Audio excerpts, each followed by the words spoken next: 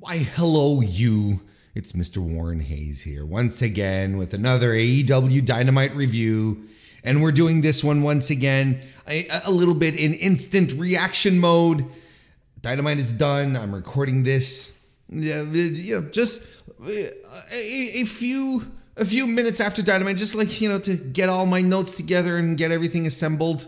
So I'm a little more instant reaction-y again this week. I got a busy Thursday tomorrow, and usually I like to record the day after, but I'm officially recording this on May 3rd. So, and just last week I was saying, gosh, I wish I had slept on, the Dynamite review from 2 weeks ago, because I had to do another instant, an immediate post Dynamite recording like I'm doing here, and I kind of regretted it, but here I am again. Look, it's either that or the Dynamite review arrives super late, and I don't want to do that because I want to take care of my audience. I want to take care of you, who subscribe to the channel. Subscribe, by the way, if you're not already a subscriber here on youtube.com/Mr. Warren Hayes, or if you listen on your favorite podcast audio, maybe you're just you're waiting for this for your commute home or whatever. I want to provide. I am in tune with the people. I just want to, but seriously, I really do have a really big day, and I'm like, man, when am I even going to be able to record this? And then throwing it up on the podcast audio, throwing the audio up, right? It's fairly simple. It's pretty straightforward.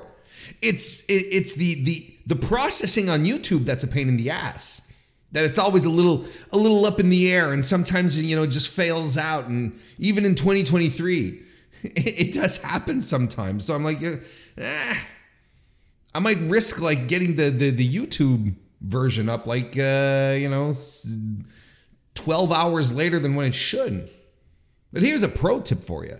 If I always appreciate and I push a lot for the subscriptions here on YouTube. But if you subscribe to the podcast, you typically get the audio before the video. That's typically something that happens. Because like I said, the audio is really easy to push out. It doesn't take hours to process. So it usually goes out first. So if you really want to hear this stuff first, well, you get the podcast going. And if you're already on the podcast thing because you're like, screw YouTube, well, congratulations. You're a winner is you. But listen, I want to thank you all for jumping in, for pulling this up, for joining me on this cavalcade, which we are about to embark upon. Specifically, I thought I muted my phone. This is what happens when you do the instant reactions. Yes, I'm coming to do new daily challenges on Marvel Snap in a little bit.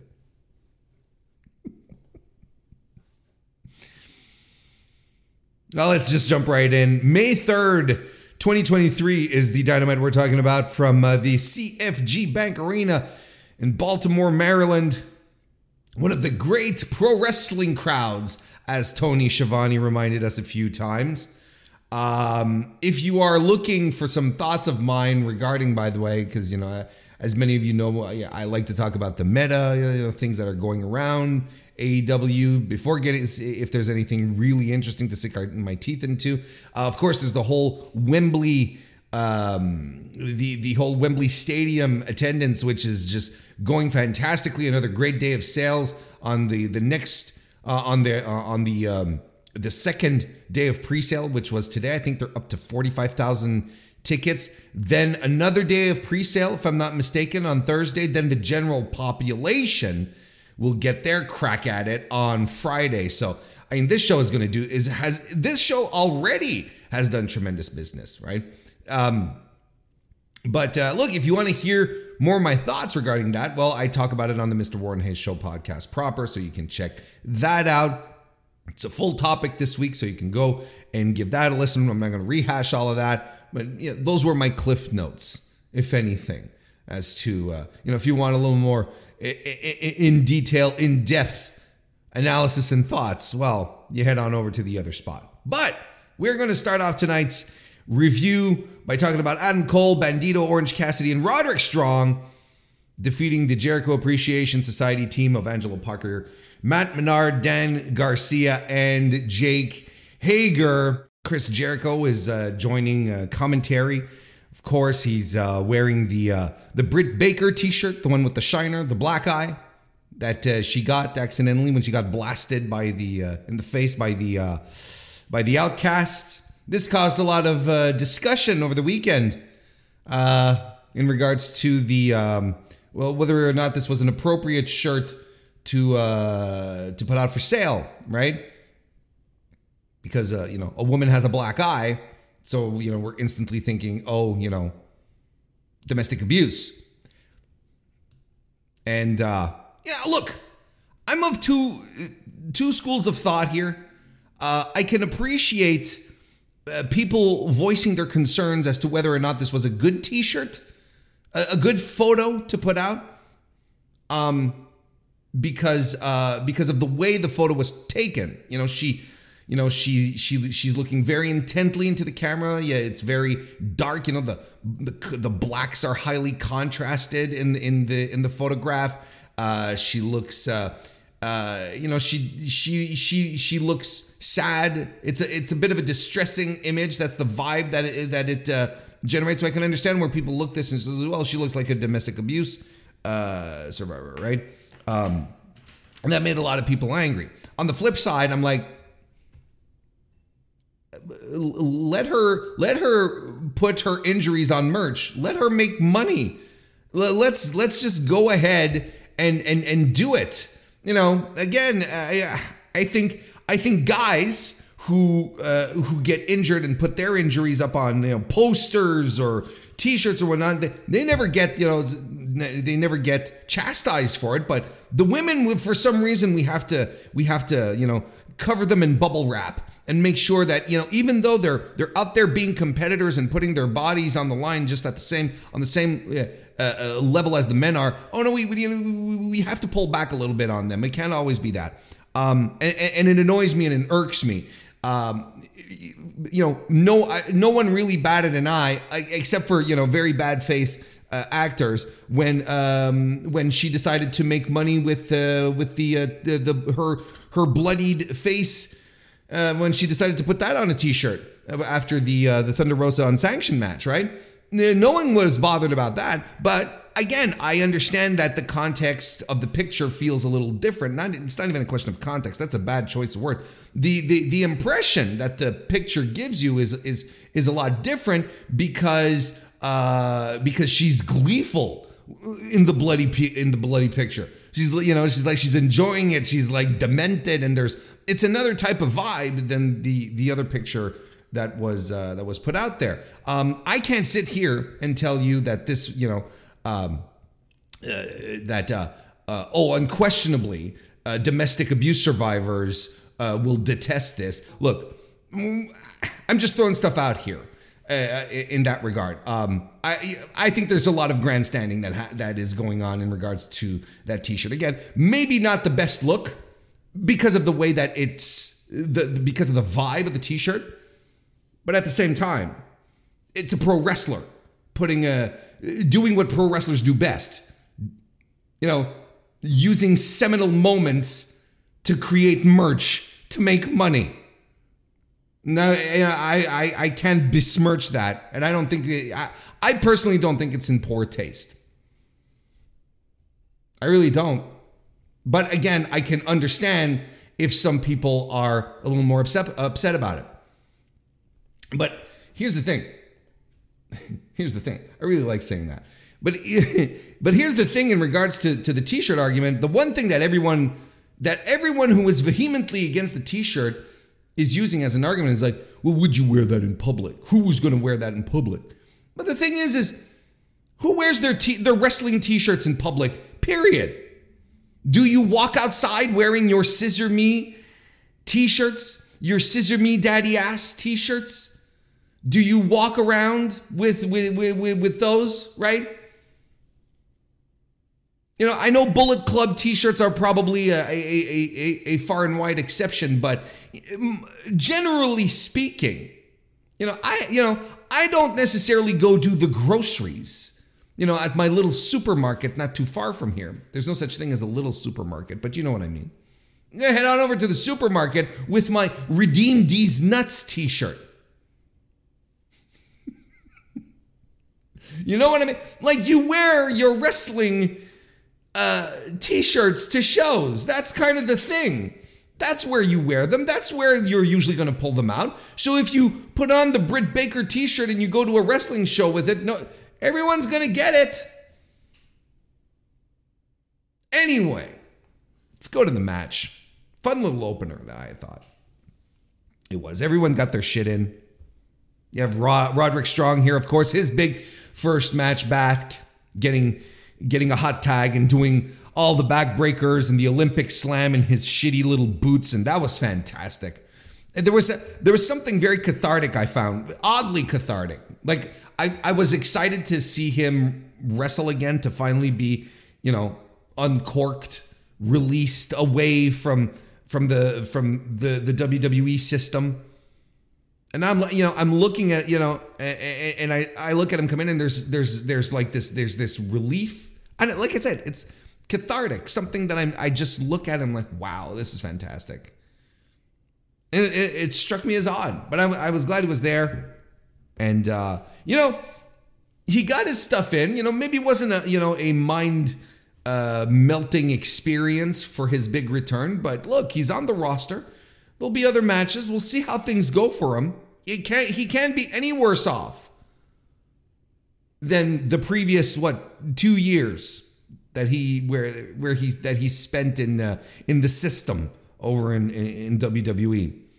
Orange Cassidy eats a bunch of shit in the heat segment by the heels. Everyone gets their big strikes in at some point. Daniel Garcia continues to apply the best sharpshooter in the business today, and the match comes to an end when Adam Cole lands the boom for the win. And after the match, because Adam Cole, he saw Chris Jericho come out. He saw him sporting his wife's t-shirt. And he didn't like it. So after the match, Adam Cole, what does he do?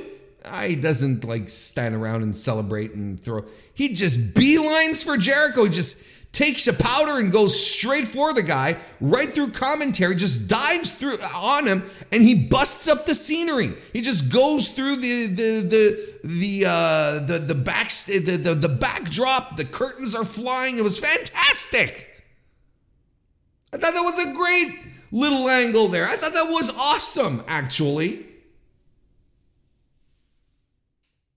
Ruled. We might as well, after the commercial, we'll just wrap it up here. We're jumping ahead a little bit, but, since we're talking about it, after the commercial, security is, taking Adam Cole away. They're basically doing a CM Punk here.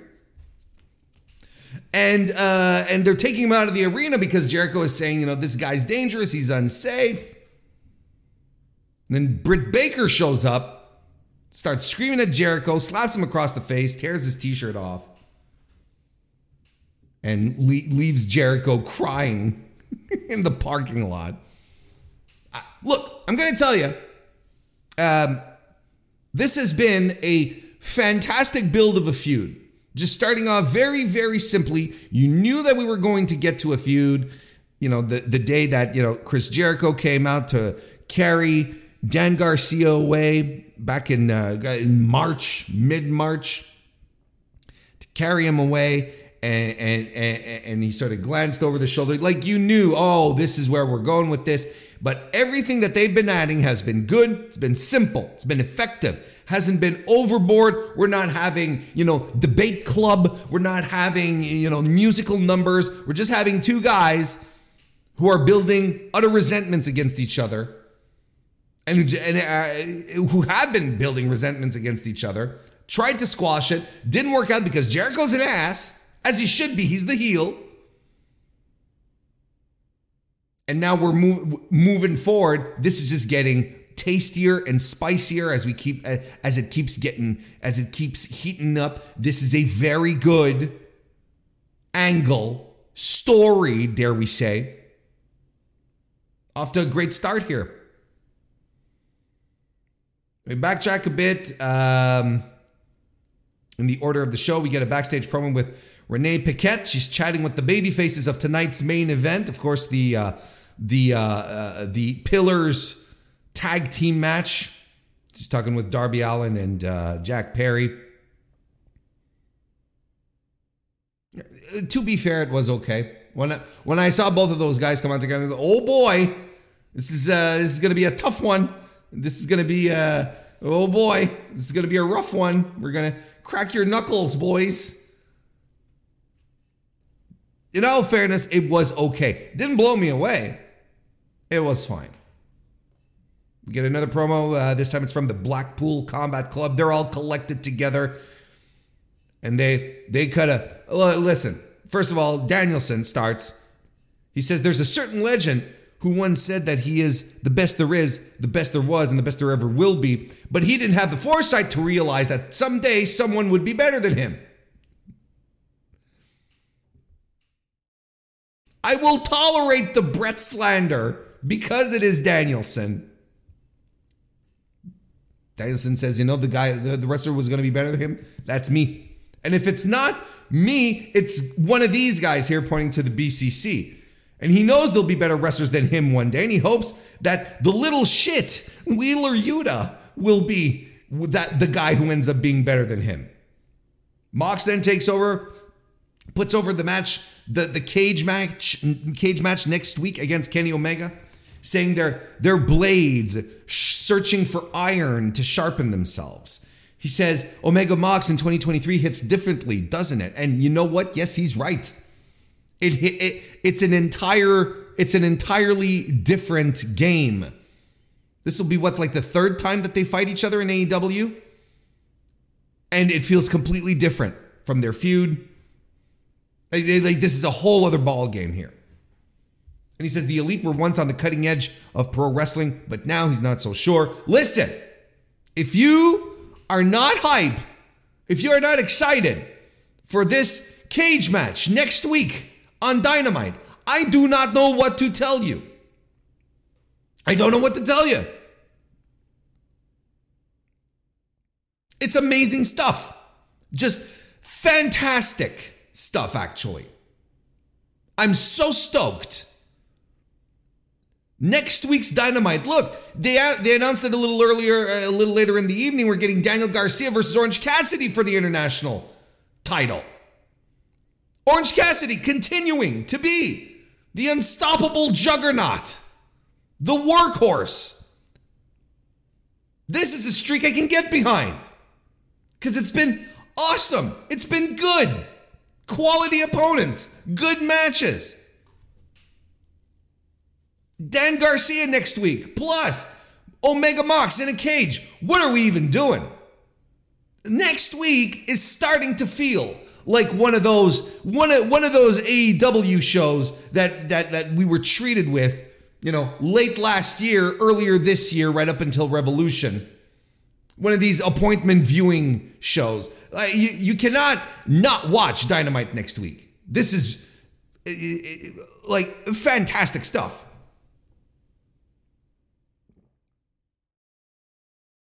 Saraya defeated Willow Nightingale. Willow did a lot of the heavy lifting in this match. Am I a broken record? I think I am. What does Saraya bring to the table as far as work goes in 2023? Has she? She has not been able to work the WWE style out of her bones. And I think it has been a hindrance to her in all elite. It has been a hindrance to her in all elite wrestling, and I think it will continue. I don't think she has as much upside value as probably Tony Khan expected. Willow in the match lands the spine buster and the pounce, but there's distractions and whatnot. She eats the cradle DDT by Saraya, who gets the win. After the match, though, the Outcasts gang up on Willow. Then Hikaru Shida music he resounds across the arena. She runs in, and then she joins the Outcasts. And then she's setting up to spray paint poor Willow, but Britt Baker and Jamie Hayter show up from behind the Outcasts, and they all team up. Shida, it was a swerve. It was a swerve all along. She was never on Team Outcast because Saraya and Toni Storm were just horrible to her. That one promo or two. It's just horrible. I'm exaggerating. Like, this is good continuity. I'm being stupid. So she sides with Britt and Jamie. At least this was a whole plan. The heels got outsmarted by the baby faces.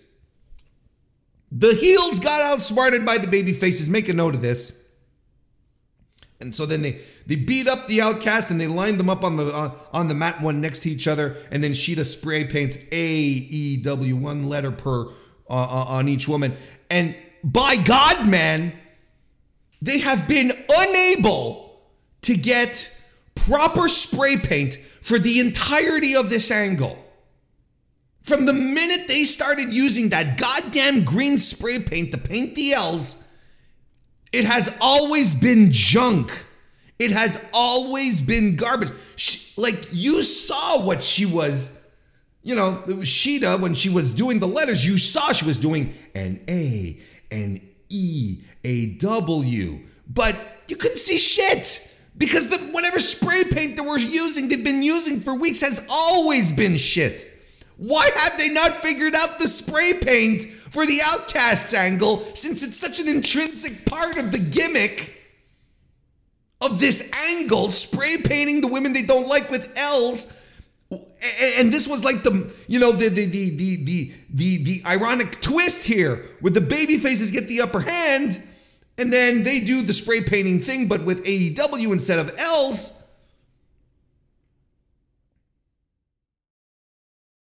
They just have not been able to get proper spray paint. What are they using? Is it hair dye? Is it one of these, like one of these Ron Popeil gimmicks? The spray on hair, you remember that? Am I too old? I remember that. The spray on hair, Ron Popeil, look it up.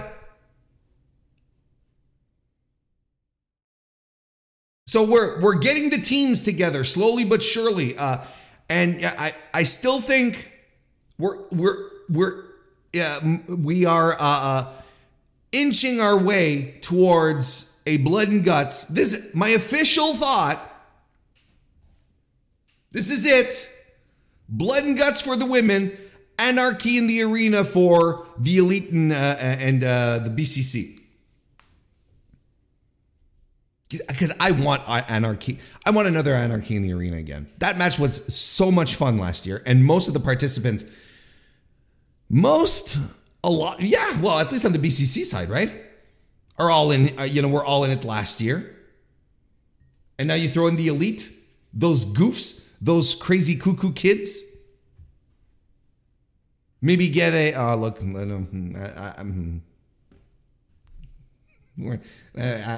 I'm censoring myself here. I'm not going any further. Anyway, you get a pre-tape from the House of Black. That's what comes up next. They toss their titles to the ground because they're sick of everything and they hit the bricks. No, I'm kidding. But they do toss the titles to the ground, and they say the titles are tainted because people who cheat their way to victories never get punished. Something to that effect. What we need to remember from this little vignette is that they are announcing the creation of the Open House Challenge. Any Trios team has a chance to get a shot at their AEW Trios titles. Now, so anyone can jump in, and there are special rules to the Open House, the House of Black Open House match. The rules are as follow: 20 count on the floor instead of 10. no rope breaks, and DQs will be enforced at the will of the challengers. Dealer's choice, I believe, leader of the House of Black, Julia Hart, said. Yep, that's what I'm going with. That's my headcanon. So basically, yeah. So, some matches could be no DQs, and it's up to the challenger. So we'll see how that develops. And frankly, I like this little pre-tape. I think it was good. And you know what?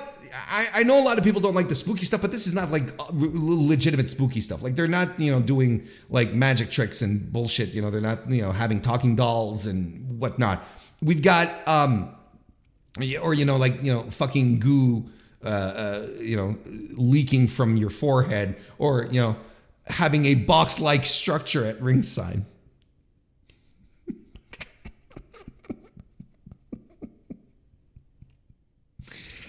No, we're setting up this match.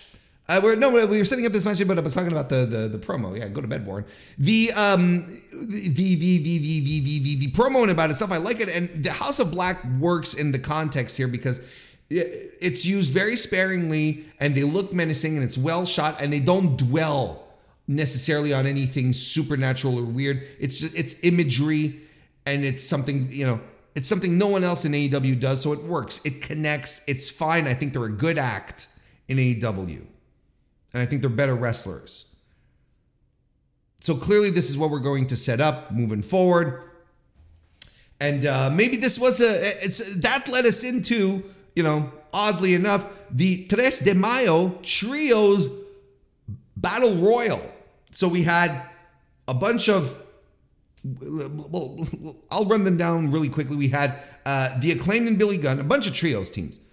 The Acclaimed and Billy Gunn, the Dark Order, made up of Alex Reynolds, John Silver, and Evil Nuno.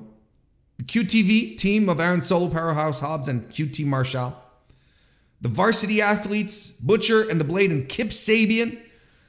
And the Lucha Bros and El Hijo del Vikingo, who were there. And I was like, wow, that's a team I like. But they got dispatched. Look, so essentially they did this match, this 3 de Mayo Trios Battle Royal, without saying what the prize was. But I think we can easily deduce here that this was this match was established to give sort of a bird's eye view of all the potential trios teams that are around in AEW right now, and to isolate one as a possible candidate to answer the open house challenge. Because the Acclaimed won this.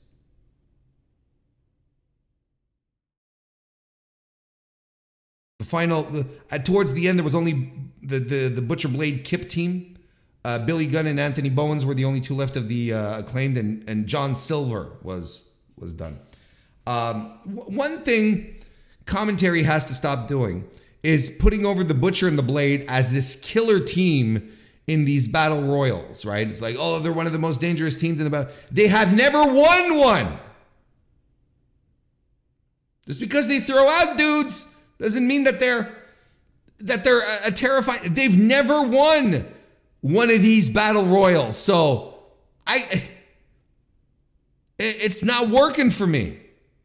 Let's get real here. The Acclaimed overcome, get the win here. Again, we don't know what they'll win, but clearly we have decided to establish these three guys, the Acclaimed and Billy Gunn, as a trio to challenge for the House of Black. And I think when you think about it, it's maybe not the match you wanted, but it's a match that piques your interest. That you're at the very least, yeah, okay, I can see this. I can see these six guys mixing it up, and it's interesting, and it's a match that'll get the audience into it. I think this is a solid mid-card match for the Double or Nothing show. Makes a lot of sense to me. I mean, again, nothing's been announced officially, but I think clearly this is the path we're going now. One last note here. the QTV guys in this tournament, Solo and Marshall, they get tossed out. So Hobbs is all alone left in the ring, right? And remember, was it the QTV last week? I don't know, like they all sort of meshed together and I hate them. QT said, "Oh, I'm going to fix this. Powerhouse, don't worry. Everything's fine." Whatever it was. And if I'm Hobbs and I see these two nerds getting thrown out of the ring while he's in the ring, he eliminates the Lucha guys. Like he just single-handedly gets rid of Penta, gets rid of Phoenix, gets rid of Vikingo, gets rid of them all.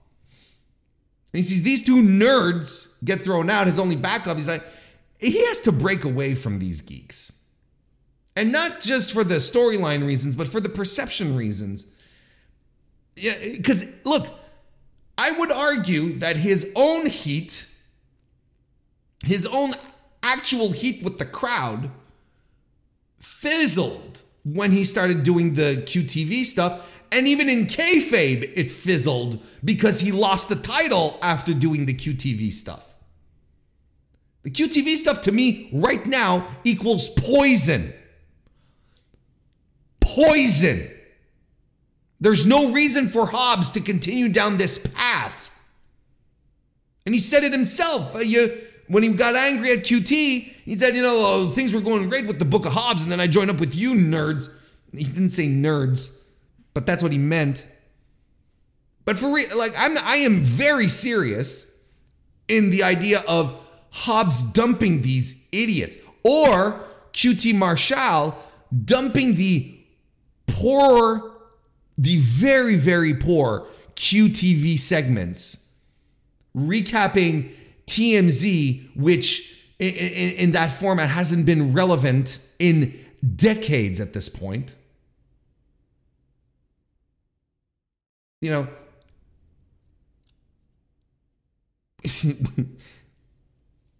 Wrestling has this thing where it's like really old tropes, really old, not tropes, pop culture references seem to have seem to come around again. It's like, hey TMZ, they did yeah, they do this, but no one cares anymore.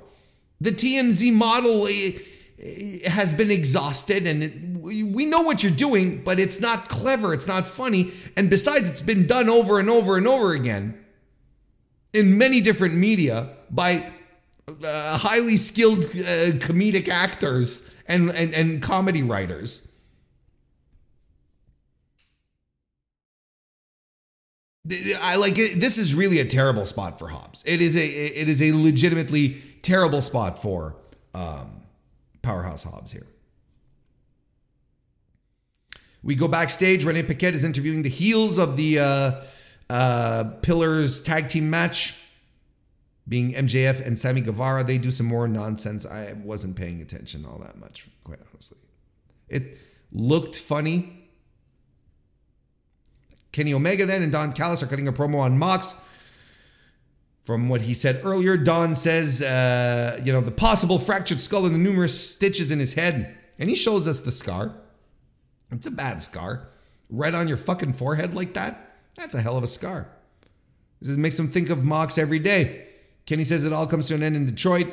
It's personal with him, Don, and the Bucks. No mention of Hangman Page, who I would fully suspect will make a surprise return next week. I think next week's match is going to be chaos.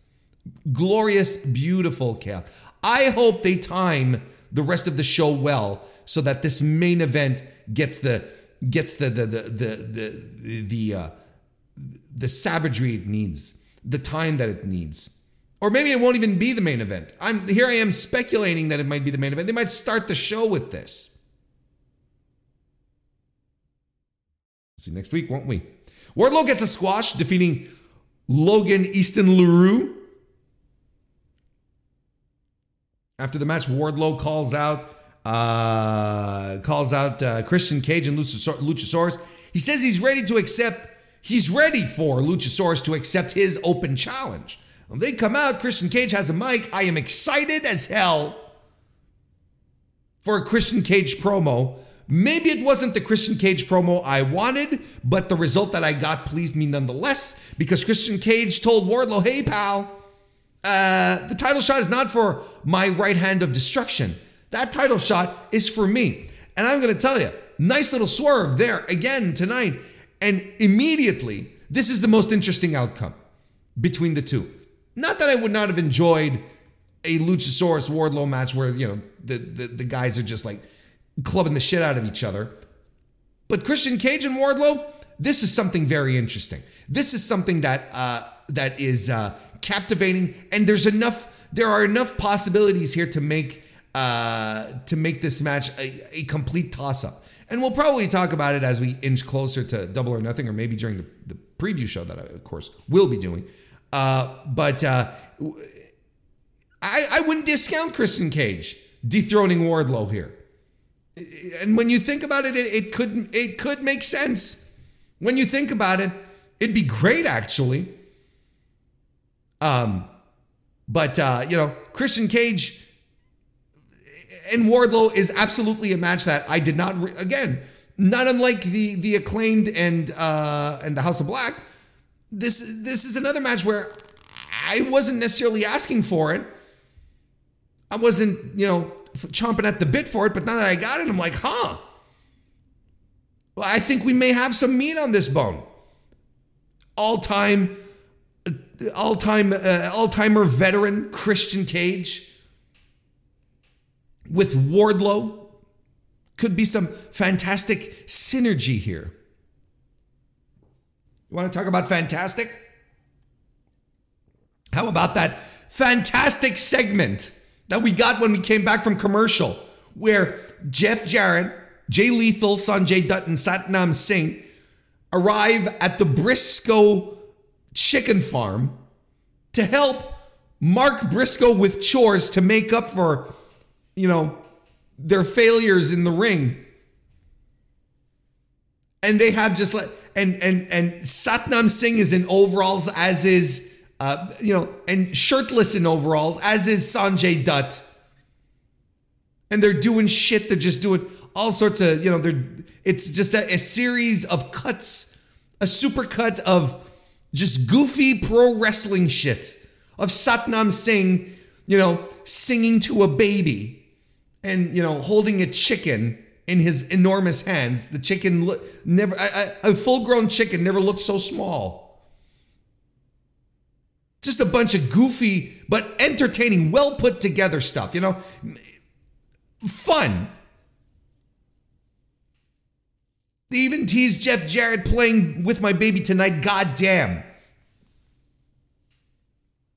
Big baby face energy for the person who interrupted that. And who was it? It was Papa Briscoe who showed up. Tells Mark, Lethal's okay. I don't trust the rest of those. Interesting. Papa Briscoe, he's been around the block a couple of times. He knows how, he's a smart guy. He has wisdom to impart upon his son. I don't think he would have said that if it wasn't meaningful. Great, great, well put together. Didn't overstay its welcome. The other company, the WWE, they would have made like a 7-minute thing out of this, right? Or a 5-minute thing. This lasted, 2-3 minutes tops. Did everything it had to do. But no, anyway. Then we had Ricky Starks defeating Juice Robinson. You know what? I like this match a tremendous deal.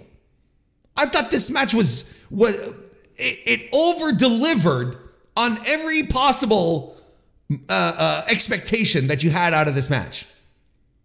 Hard-hitting, physical. I did not expect it to go this way. I thought it was, not that it was going to be soft, but I thought it was going to be a little more formulaic. No, here they're throwing each other on the floor with back body drops, and Ricky Starks getting thrown into the stairs real hard, and he's welting up on his back. And then he being Ricky Starks, he scoops up Juice Robinson and he walks up the steel stairs and body slams him off onto the floor. Splat! Juice Robinson bumped like hell in this match. He just bumped his ass off. Ricky Starks pulls out a Northern Lights bomb in this match. Some really strong exchanges between the two. But it all comes to a crashing end for rock hard Juice Robinson with a spear and a Rochambeau from Ricky Starks. Like I said, I really like the match. But I will, two final thoughts. Final thought number one.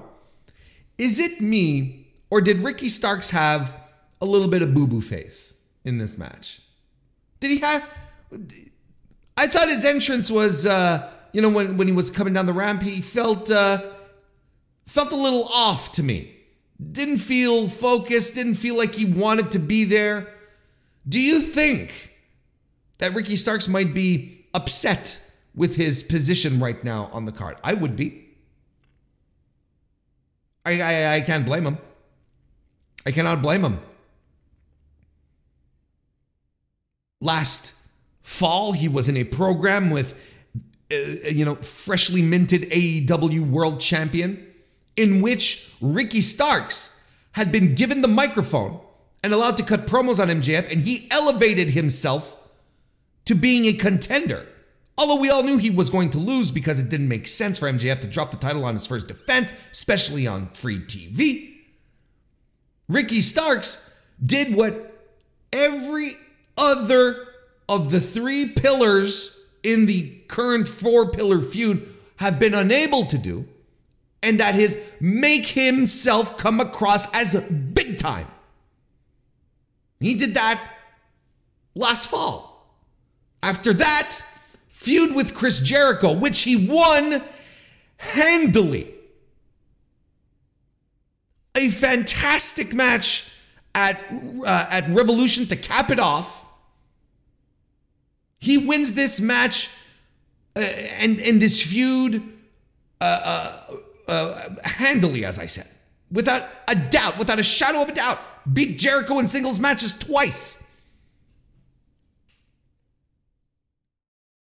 And then what happens?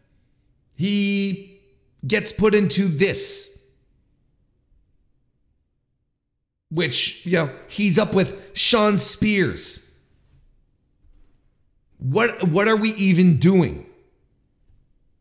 And this is a Tony Khan booking decision. This is unfortunately an example of a Tony Khan of a Tony Khan booking problem that he often has, is that he often has difficulty landing the follow-ups to big-time feuds for guys who are getting themselves over.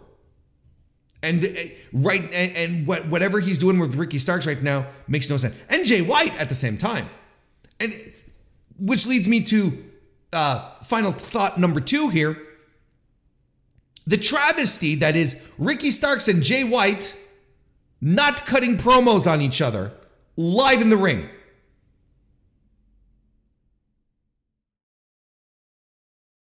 Like legitimately, two extraordinary mic workers. Two skillful shit talkers. Charismatic, compelling, command an audience. And you're not, we're gonna just not have them cut promos on each other. This is a poorly booked feud on many levels. And again, let's revisit this once we get to the Double or Nothing preview show, I should say. Because I'm not impressed. I'm not impressed at all. And outside of the fact that these are two wrestlers that I really, really like, and I'm trying real, real hard to get into this feud. Like, this match was fantastic, but I can't get into the feud.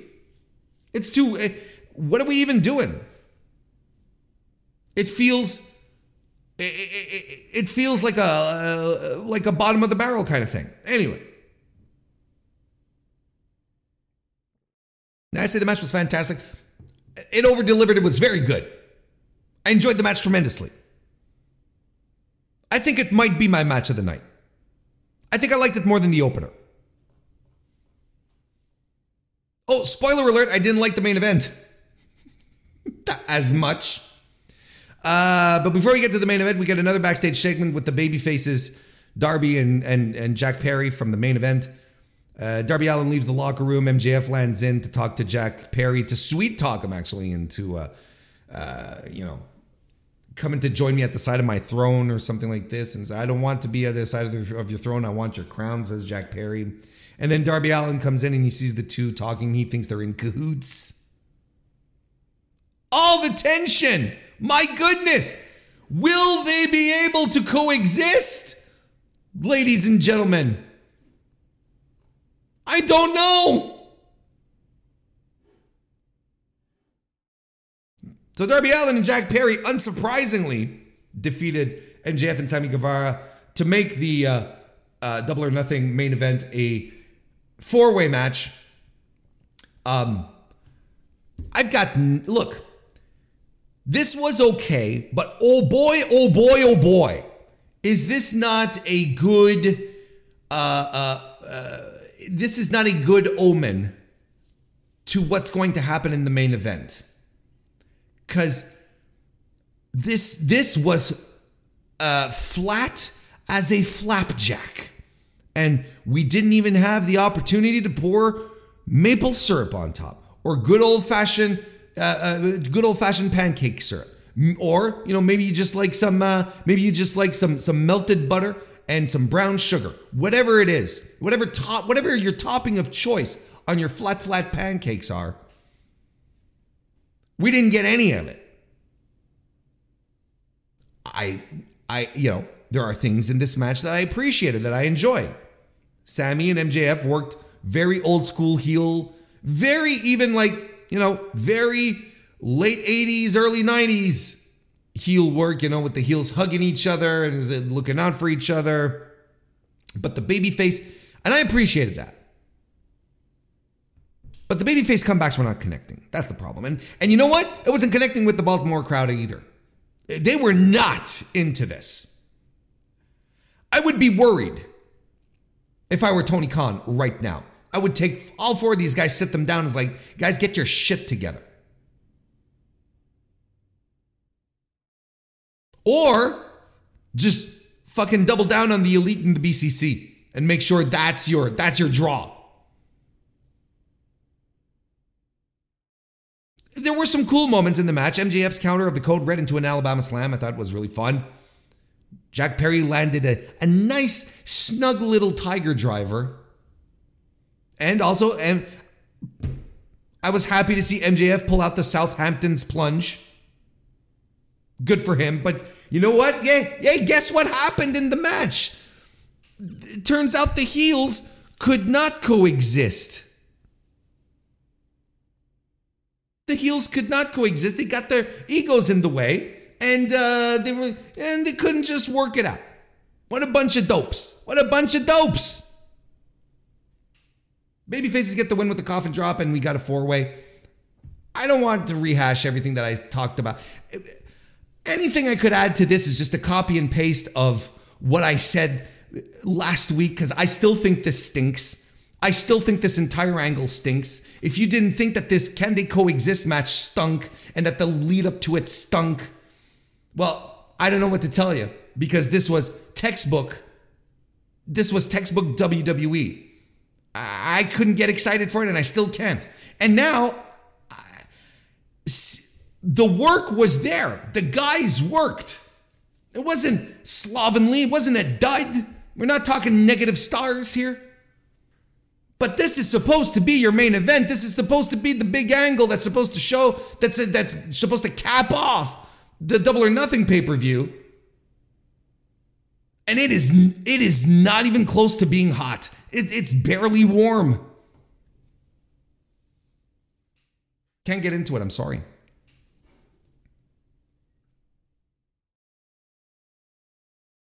Still got a couple of weeks to turn me around, and they could, but this ain't looking good. Well, folks, we're going to wrap this up for this week's edition of the AEW Dynamite Review. Thank you very much for watching and or listening. If you're watching on YouTube right now, consider giving a like or even subscribing to the channel. And also a 5-star review on Apple Podcasts or a 5-star rating on Spotify would help out a great deal as well and would be very much appreciated. And I will be back on Tuesday with another Mr. Warren Hayes show, so I hope to see you there. In the meantime, thank you all for being here, and I'll see you next time.